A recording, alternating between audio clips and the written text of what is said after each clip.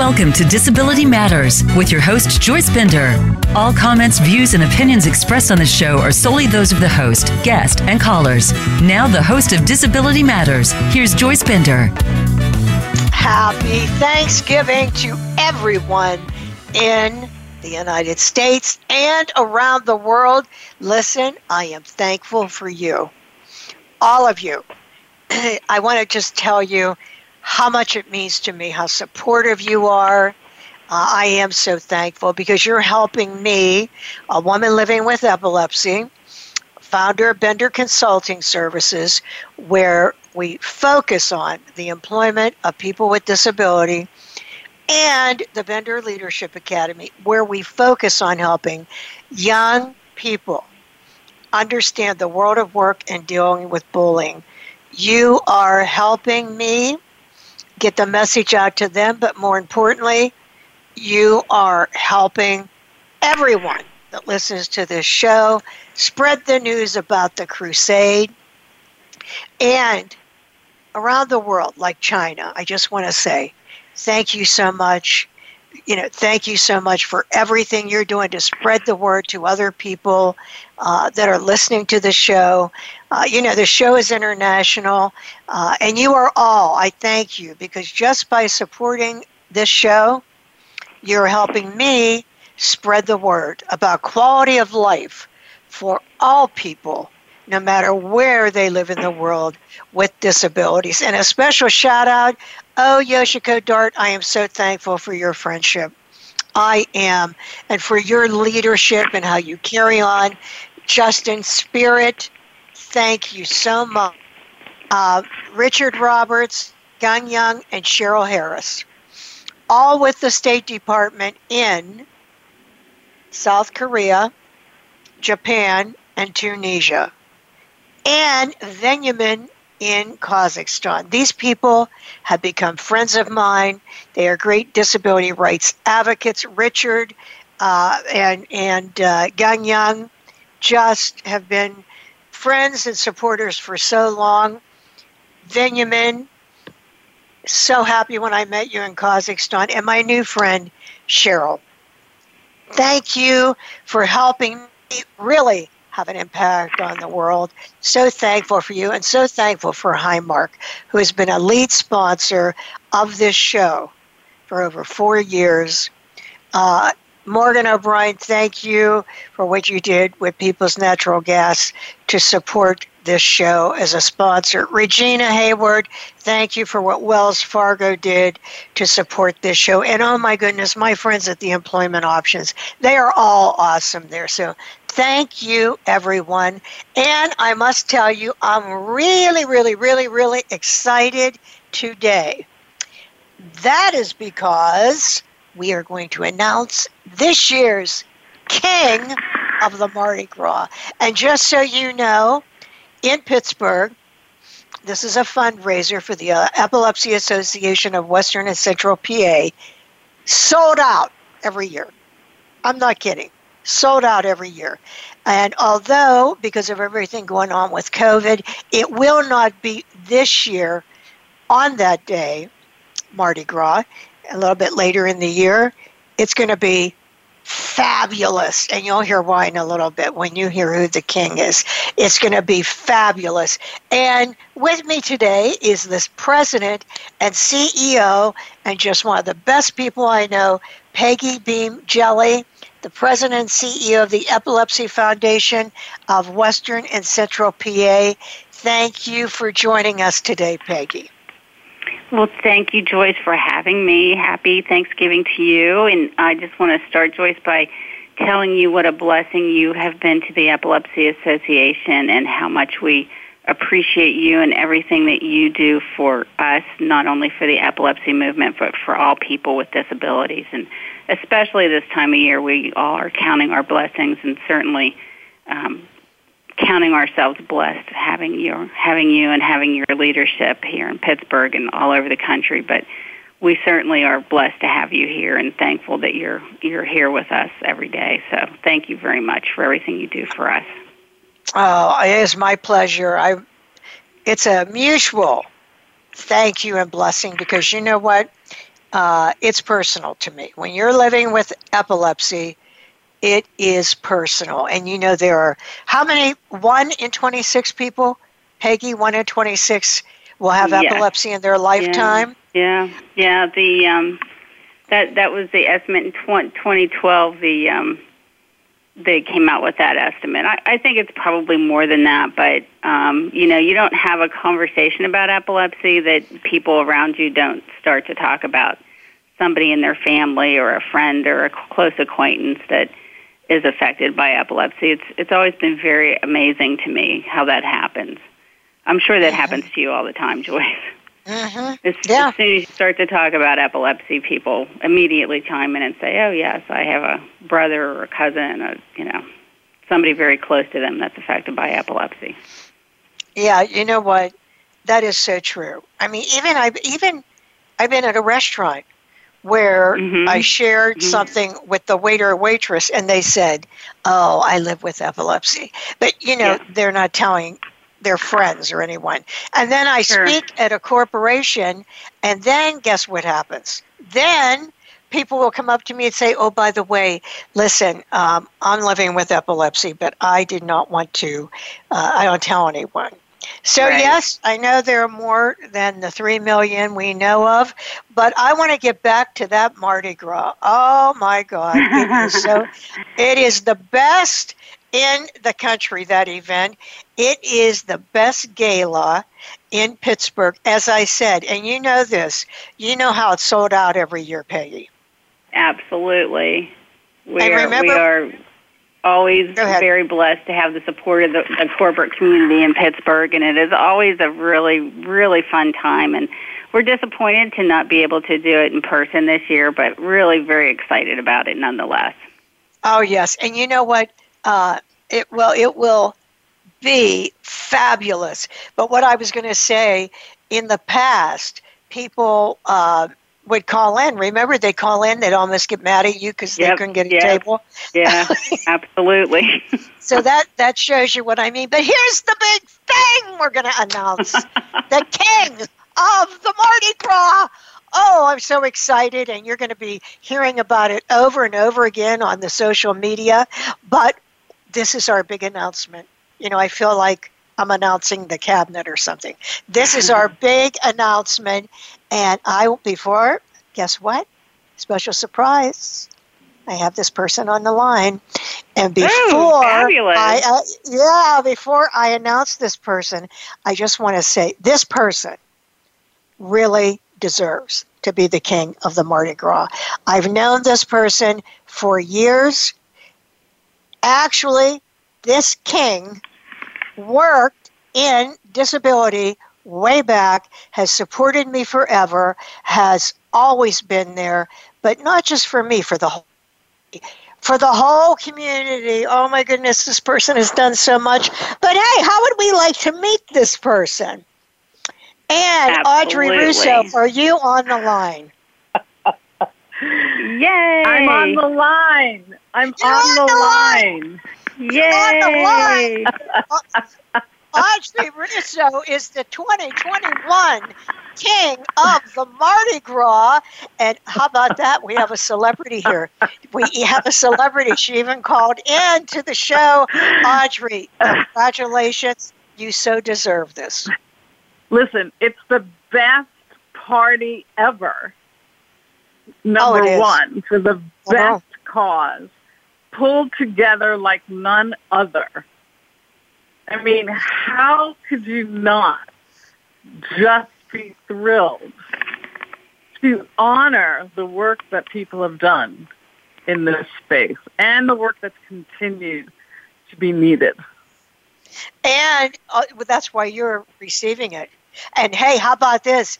Tell them what are you the CEO of, King Russo? I'm the president and CEO of the Pittsburgh Technology Council, which is the largest city-based technology trade association in North America, based in Pittsburgh. And it is, I like to say, it's one of the coolest jobs around because I get to work with all the people who are building the future in tech and innovation. And they're the ones who are making Pittsburgh an amazing place to live and to work. And we're addressing our own issues that we have. But I get a seat at the table and very privy to people who are solving some of the most complex issues that the world faces. Yes, and I just want to repeat, largest city-based technology organization of this type in North America.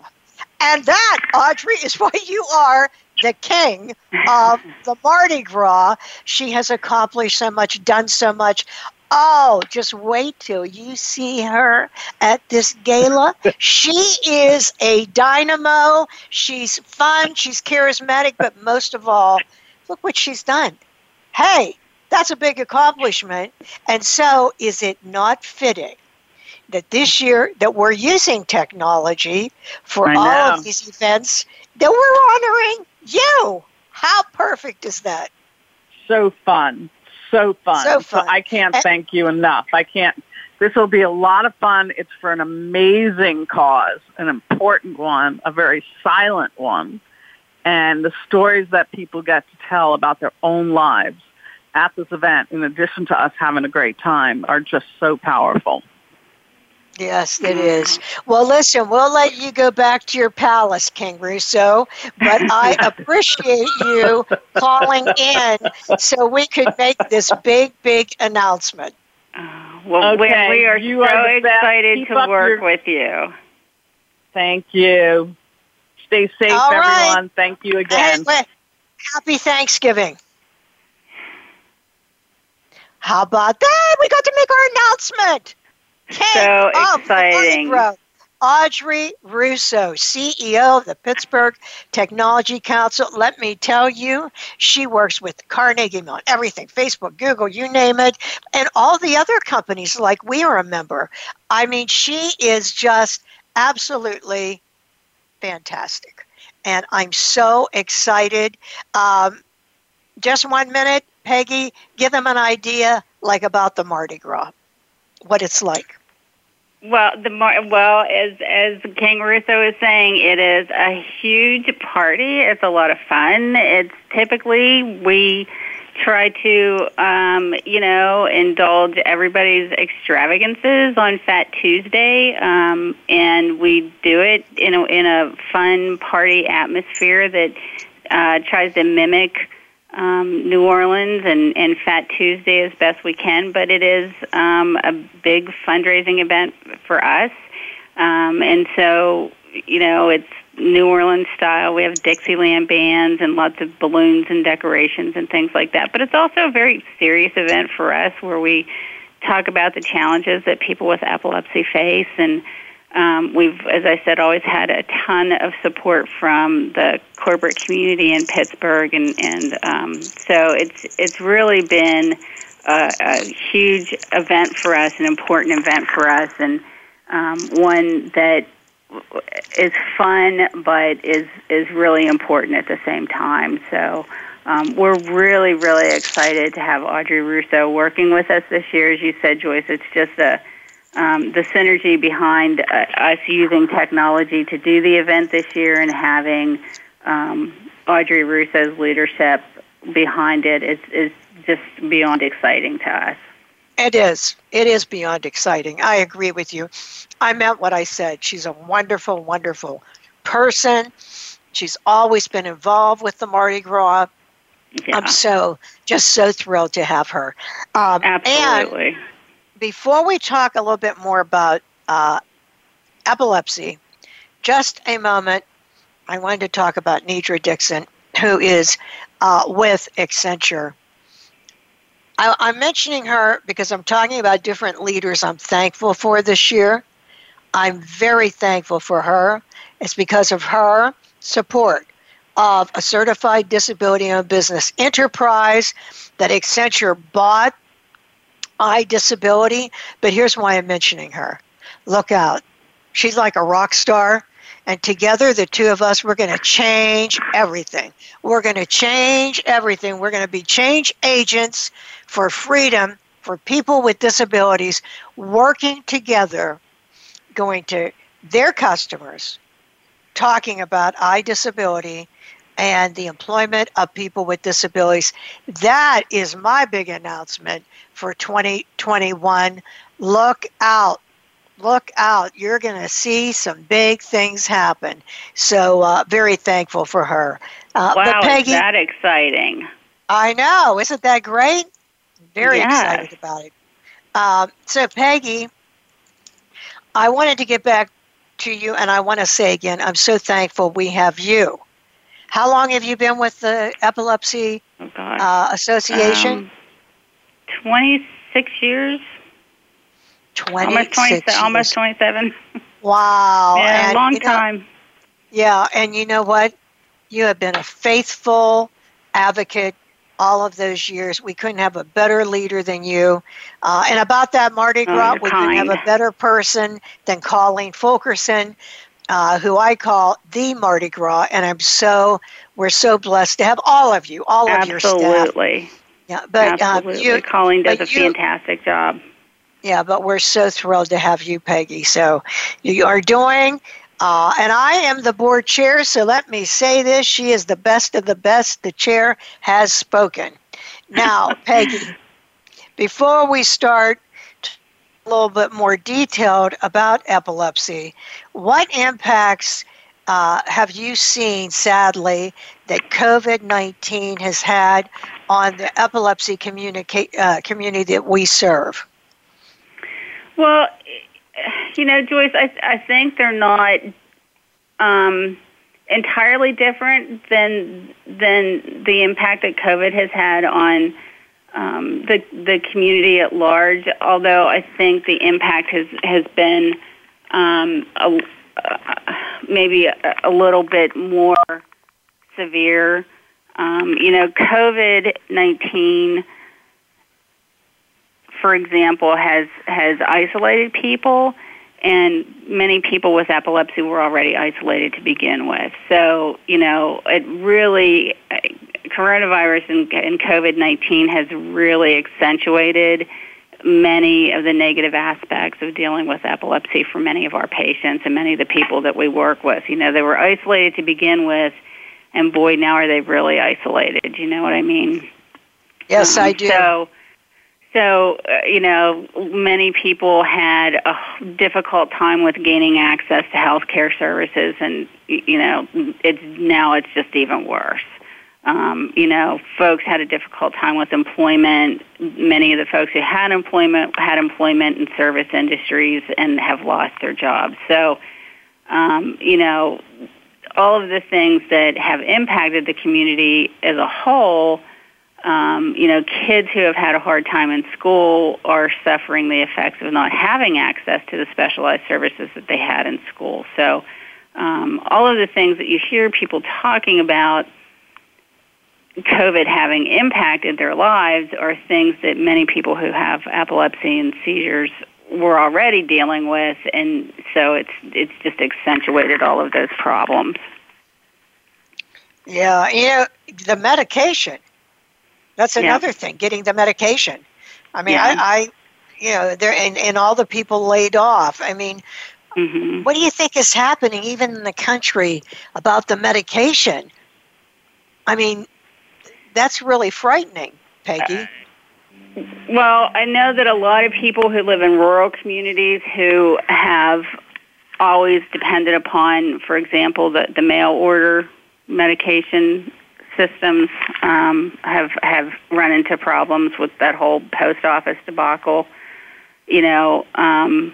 I'm sure that people who live in urban areas and routinely go to the pharmacy to pick up their meds on a monthly basis, probably don't realize that, in rural communities that don't necessarily have access to that, they really rely upon those mail order script services to get their medication. And, when we have those problems with the post office, people are really in dire straits sometimes. So it's not even a matter of not having access to health insurance or not having access to the ability to pay for medications. They're just not getting them because of the problems with the post office. So, yes, people have lost their insurance. Yes, they have a hard time paying for their medication. But, I mean, even beyond that, just the structural, systemic kinds of problems that have been happening with, like, the post office, or have just caused tragic problems in some instances. Oh, I can't even imagine. I mean, I'm thinking about myself. As I said earlier, I live with epilepsy and I take Lamictal, but if I didn't have this medication, I would absolutely be having seizures. Yeah, that is a really scary thing when you think about it. Well, what advice do you have for people living with epilepsy in reference to COVID-19 listening to you right now? Well, we have really encouraged folks to do something every day to connect with somebody else. Make a phone call. If folks can participate in some sort of online activity, we offer a lot of online support groups. We've been doing online webinars. We've even been doing online social activities. People can't gather in face-to-face environments because of the risks. But anything that folks can do to connect with another person, even if it's just, going out and sitting on your porch and kind of yelling across the street at somebody, it's really important for folks to have some kind of connection with other folks. If it's a phone call, if it's, writing letters, if it's having a pen pal, if it's just getting even on like one of the Zoom calls or having some kind of connection with folks, I think is really, really important and really helpful.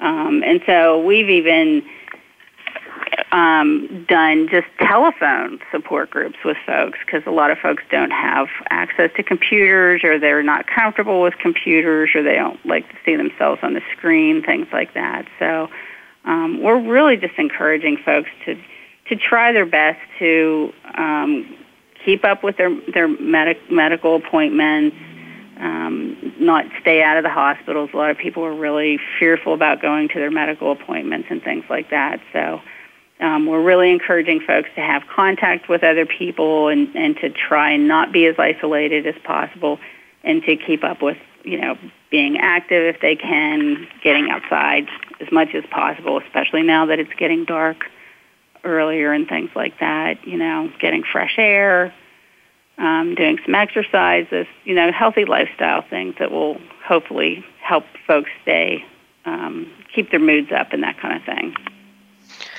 I would only add to that, Peggy said right everything she said, but I realize with mental health issues often is sometimes a problem with substance abuse or alcohol. Don't do it. Yeah. First of all, it's against the law with substance abuse. Definitely don't do that. But even drinking alcohol will diminish the anti-epilepsy medication you're taking.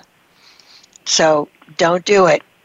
Really. I like Peggy's idea of calling people, staying in touch with people.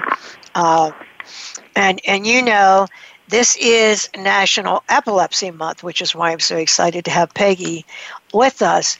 And there is a lot of information you can get from right now. What is our website, Peggy? Our website is www.eawcp.org.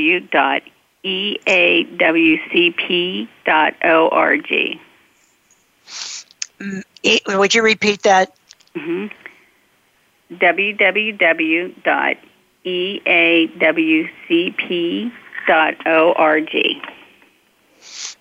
Listen, go. You can connect with people. You can connect with the staff. We really take this seriously.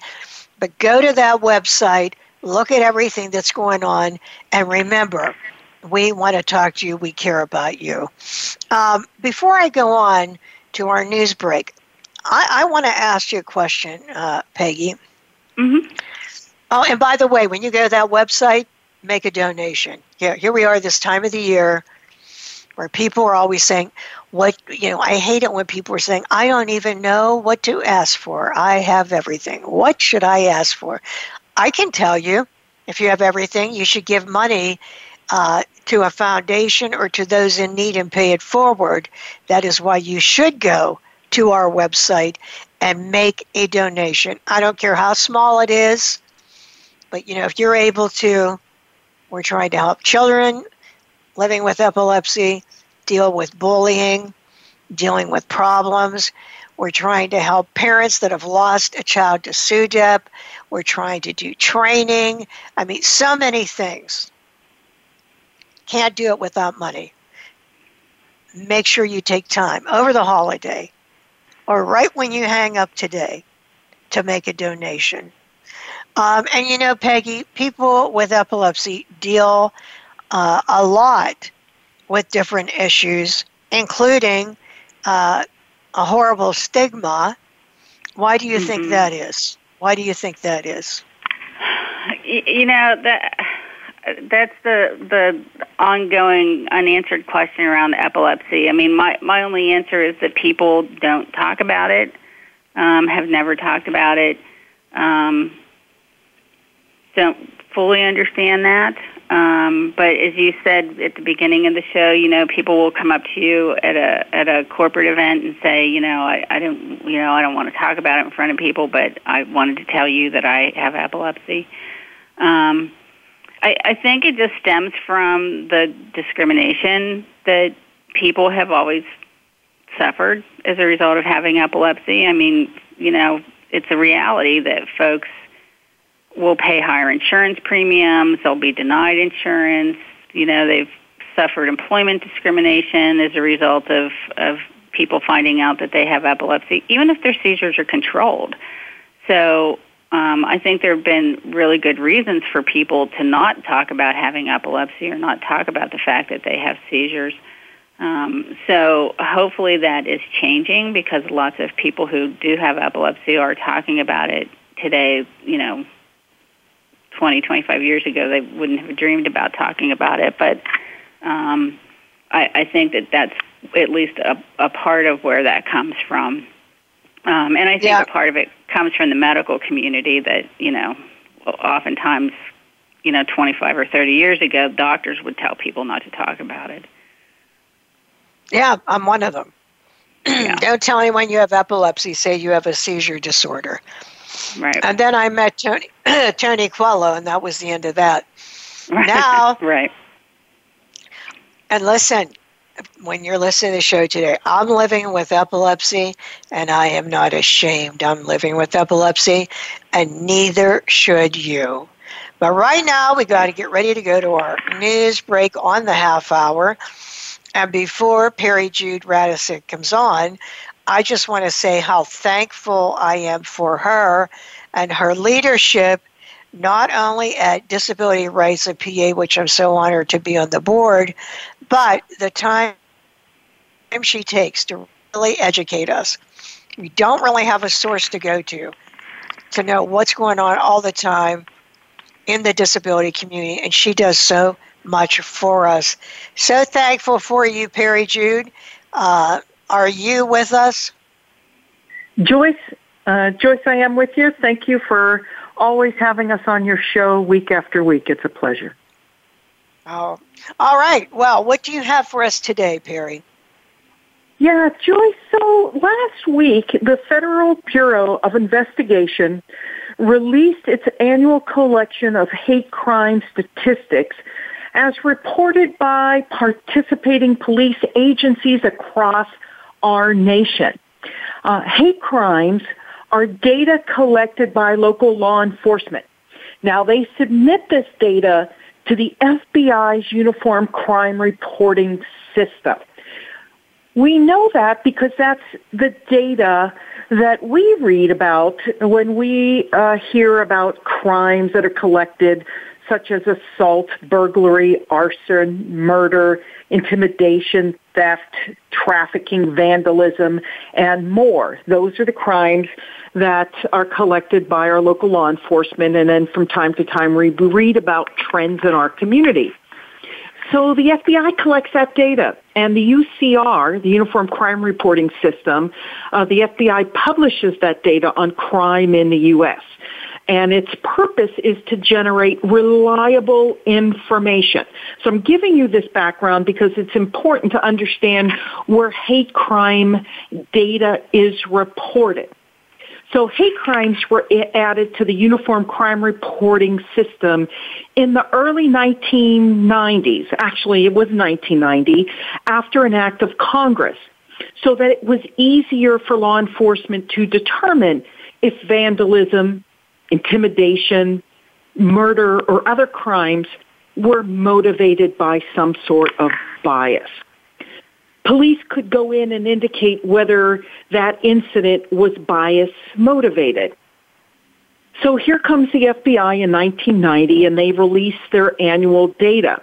So across the country, there are 15,588 law enforcement agencies that provide all of this data to law enforcement, and they showed only 7,314 criminal incidents of hate crimes. That is bias on the basis of these categories: race, ethnicity, ancestry, religion, sexual orientation, or disability, gender, and gender identity. So the FBI they never estimate this, and they don't go out and collect it themselves. So they rely on law enforcement to submit these reports. So how does disability line up to other protected classes? Well, disability in 2019 was only 2% of all of the hate crime data collected by and reported by law enforcement. 57.6 of the reported hate crimes were people targeted because of their race, ethnicity, or ancestry. 20% of us as Americans were targeted because of our religion. 16.7 were targeted because of our sexual orientation. And if you want links to all of these reports, go to disabilityrightspa.org. We have the links to all of this data from the Federal Bureau of Investigation. Go now. You can find these links. So what does this mean for Pennsylvania? Well, Joyce, this is going to be surprising to our listeners. There's over 1,400 law enforcement jurisdictions in Pennsylvania. Only 15 reported hate crime data to the FBI. Only 15. So of those 15, only 41 incidents of hate crimes were reported. So 15 agencies out of 1,400 reported, and of those, only 41 incidents of hate crimes across all protected classes. So that means that there were 0 incidents of hate crimes on the basis of disability in 2019.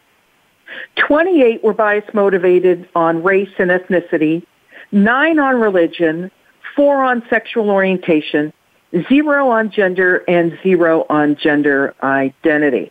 Now, I have a list. If you go to disabilityrightspa.org, I list the jurisdictions in Pennsylvania that are reporting hate crimes, and you'll be shocked by how few there are in the names. So at Advocacy Matters, it means get involved. Look at this data, look at the jurisdictions who are reporting, and then stay tuned to Disability Matters with Joyce Bender, because I'll tell you what, we expect legislation to be introduced into the next Congress that will seek some reforms to how this system is working. And I hope you'll agree that there's some reforms that need to happen to this reporting system, Joyce. I am shocked. How many police jurisdictions reported this data? 15 out of just over 1,400. Oh, my goodness. So we really have no idea what happened, is what that means. No idea.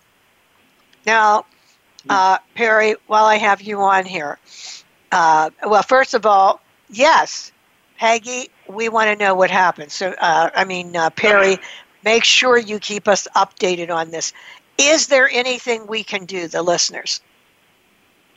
Well, I really think it's important for us to understand this information. So if you go to disabilityrightspa.org, please look at the show for today. It's dated today. It's at Advocacy Matters. It'll be on our homepage. And check this out for yourself, right? We always, verify the information I'm talking about. Go ahead and look at the data. And if you're not from Pennsylvania, you can find this information for your state. I give you the tables for your own state. This is a problem across the country, not just in Pennsylvania. And I'm talking about that only 15 jurisdictions in Pennsylvania reported hate crimes because of race, because of ethnicity, religion, sexual orientation, and disability. So we've got a problem intersectionally across Pennsylvania and across the country. So we have to address this together, and we'll do this together. So just look at the data and stay tuned to Joyce's show, because we'll talk more about this when the new Congress is sworn in. Oh, my God. Peggy, while I have Perry Jude on here, you know very well that there are people with epilepsy that after having a seizure in front of them. Absolutely. What has happened? Joyce, just think of the number of universities there are in the state. Colleges and universities. I mean, I could hit 14 of them just out my window in Pittsburgh. I mean, that's crazy. So there's no requirement for these police and law enforcement agencies to provide this information. Yeah, and right, as I'm saying, she's talking about disability. People with epilepsy have suffered hate crimes, although Absolutely. Many of them do not tell. And people with intellectual disabilities absolutely have had incidents of hate crime. But you would think no whenever you hear all of this. So, yes, I want to see. I mean, that's just astonishing to me. Horrible. I can't wait to see. When do you think that'll be with the new Congress? When do you think this legislation will get brought before them? Joyce, I don't know for sure. My guess is it'll do something with there'll be something related to the Matthew Shepard Hate Crimes Act, and that will deal with some sort of mandatory reporting. There'll be opposition. You think, how could somebody be opposed? Well, as Peggy said, this is a voluntary system, and there may be opposition from law enforcement that doesn't want to be forced to collect this data. But, they already are collecting data on intimidation and on murders, and they just have to go ahead and have commitment from the very top of law enforcement to have leaders who condemn hate. They have to have priority for reporting crime and prosecuting crime. And so it's going to take us from the grassroots pressuring law enforcement and leadership in our counties to do this, and then from the top in Congress down to do this as well. So it's going to take us from the bottom up and from the top down to make this happen. Wow. Yeah. That really, Peggy, isn't that shocking to you? Well, absolutely, and it's also intertwined. I mean, Joyce, how many of these tragic shootings of young men, from police forces who've lost their lives? How many of those young people and young black men have been reported to have had some type of mental health issue that was going on. So, the disability issues are so intertwined with the social justice issues on these things. It's you can't ignore them. Yeah, that is so true. All right, well, Perry Jude, you keep us up to date, but I want to thank you again for the absolutely fabulous job you've been doing. Disability Rights PA.org. Go to the website, read all about it. So much great information, and so honored to be on that board. But make sure you go. Then go to Advocacy Matters, and you can review all of this information. Perry Jude, happy Thanksgiving, and I look forward to talking to you next week. Same here, and happy Thanksgiving to you and to Peggy. Take care. Thank you. Thank you. Yeah. Amazing to have all that data available on that site like that. That's amazing. Yes, isn't that? That is really great. Peggy, when we were talking about stigma and all, and remember when we were saying that a lot of people with epilepsy do not disclose they have epilepsy? Yes. Well, there are a lot of people that don't know anything that much about epilepsy, yet everyone knows breast cancer because of, the campaign, the Pink campaign. And believe me, my mother went through this, so it's very, very near and dear to me with how important it is. But what I can't figure out is I don't think people realize how many people die from epilepsy. Yeah. Well, more people die from seizures, seizure-related incidents, and from something called sudden unexplained death in epilepsy than die from breast cancer every year in this country, which is astounding. And it's astounding to me that we don't talk about that as a public health issue, but it's the fact. It's not great that anybody's dying from any of these conditions, but we've just not had the kind of attention from the National Institute of Health, from the researchers in terms of treatment and control and things like that, breast cancer has received, and so we don't have the treatment. We don't have access to control for seizures yet. So until that research is done to really figure those things out, unfortunately, we will continue to lose folks to SUDEP and to seizure-related incidents. And why do you think it's just because, I don't know, what? This is like that story that Perry Jew just told us, because there isn't enough data being made public and being made public by the media. Because with that many deaths, why, more than breast cancer, why would everyone not need to know about this? I don't think it's fully understood. I don't think that even the medical community necessarily fully understands the mechanisms behind what causes sudden unexplained death in epilepsy. So that could be a part of it. I still don't understand why the medical community doesn't always discuss that with folks. But gosh, Joyce, just in the last month, we have lost 2 individuals to SUDEP, both relatively healthy young people. One young man who was in his 30s and one young man that I heard about yesterday who was in his early 40s. So it's not as if it's something that's rare in my mind. I mean, I'm sure that we hear about most cases, but still, it just is. It happens often. We have discussed that a lot this month. We've really worked hard at trying to increase awareness this month because it's Epilepsy Awareness Month, to increase awareness of SUDEP and death in epilepsy in general. We just kind of want to try to let folks know that we're here for them, that we do have a network of families that are folks who have experienced death in epilepsy who are available to support other families. We want to let folks know that we have some supports available to families who feel that they have a family member who could be at risk of sudden death in epilepsy.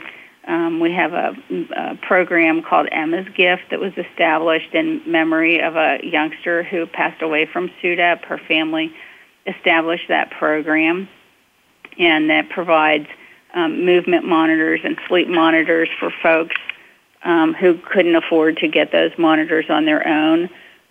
We also have a respite care program for families. So we just, have tried to spend some time in the month of November to let folks know that we are here and that we do have some supports for folks who have experienced SUDEP or some other type of death in epilepsy. Yes, it's so horrible. It is so horrible. So, as Peggy just said, the person could be 30, they could be 40, but a lot of them are 5 or 7 or 12. It's so horrible. What it is, why it's called sudden unexplained death in epilepsy is that's exactly what happens. A parent goes into a room to wake up their child, and the child has passed away. Can you possibly imagine how horrifying that is? And this is a child with epilepsy that this has happened to, and sometimes it happens more frequently with people that have difficulty with seizure control. But I mean, it just you just don't know what's going to happen. And that's why it's so important to do research in this area, but also to talk about it, because a lot of people, including the medical profession, do not want to talk about it. I mean, Peggy, is there anything parents could do? Is there anything they could do to prevent that from happening? The issue of prevention is one that's a little bit controversial, but I mean, I think that there are things that if you feel that first of all, I think if you have a child that has epilepsy, I think you should talk to your physician about it, because you need to be aware of that SUDEP exists. You need to educate yourself about what SUDEP and sudden unexplained death in epilepsy is, so that you are aware of it. And there are things like the movement monitors, so that if you have a child that's having a seizure at night, you are alerted to it. There are things that would put you at greater risk of having a SUDEP episode. That things like being very compliant with your medication are very important. So using the word prevention in a strict sense is a little bit controversial, because we don't specifically always know exactly what causes it. Doctors are a little bit hesitant to use the word prevention, but there are things that you can do that we know might actually lower your risk. Things like medication adherence and things like that. There are times when children's seizures are so uncontrolled that families, for example, will maybe talk about just taking the child off of medication, for example, and just dealing with the seizures.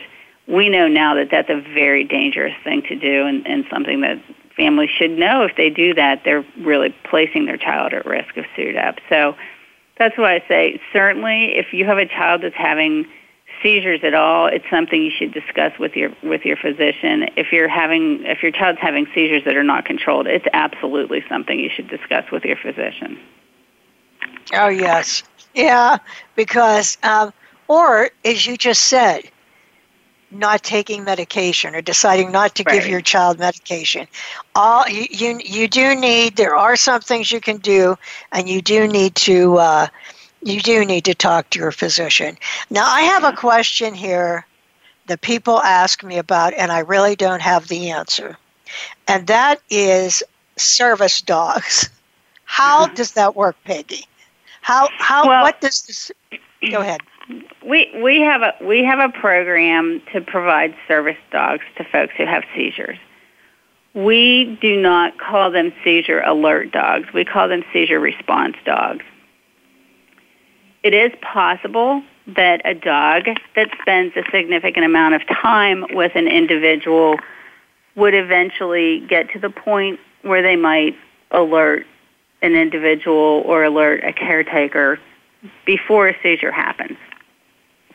It's very difficult to train a dog in advance of that, because that's more than likely that would occur after a dog spent a significant amount of time with an individual, and that will only occur if, for some reason, the person having the seizures has some scent that probably is not perceptible to other human beings, but that the dog would pick up on.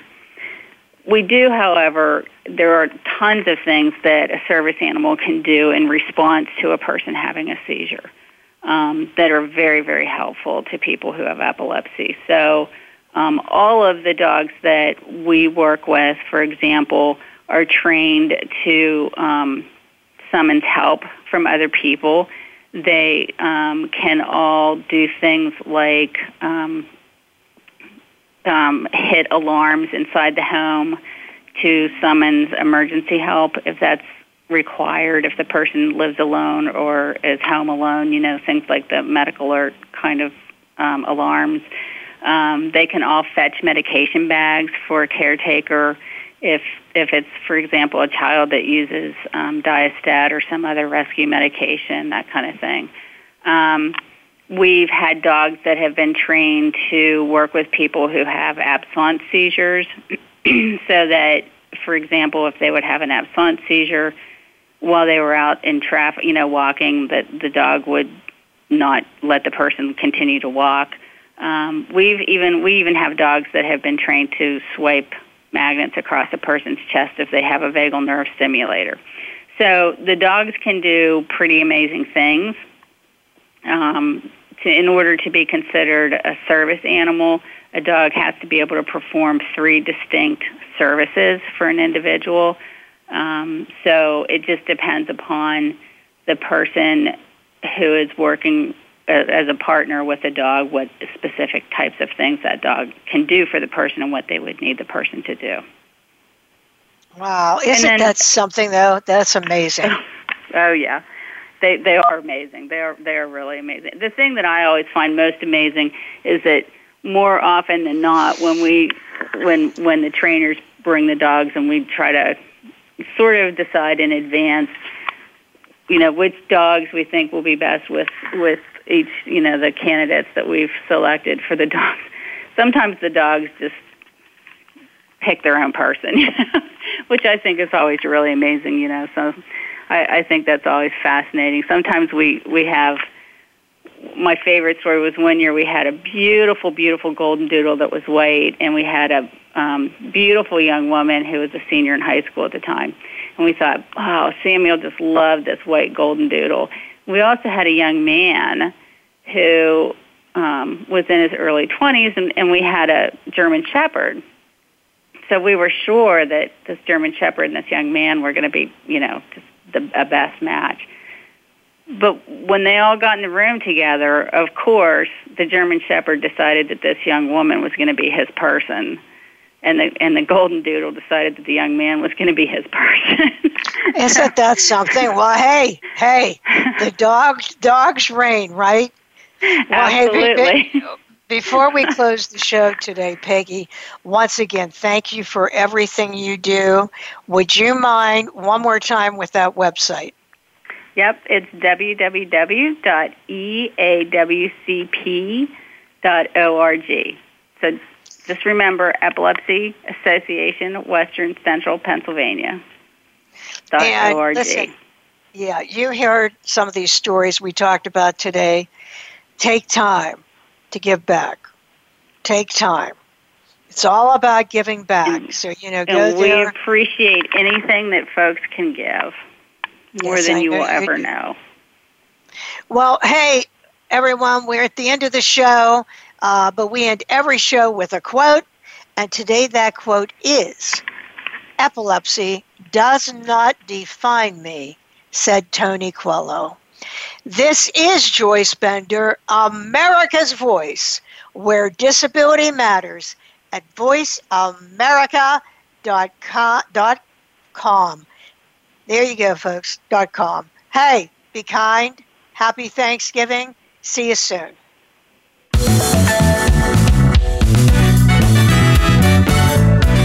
Voice America would like to thank you for tuning in. Please join us next Tuesday at 11 a.m. Pacific Time and 2 p.m. Eastern Time for another installment of Disability Matters, right here on the Voice America Variety Channel. We are the leader in live Internet talk radio. VoiceAmerica.com.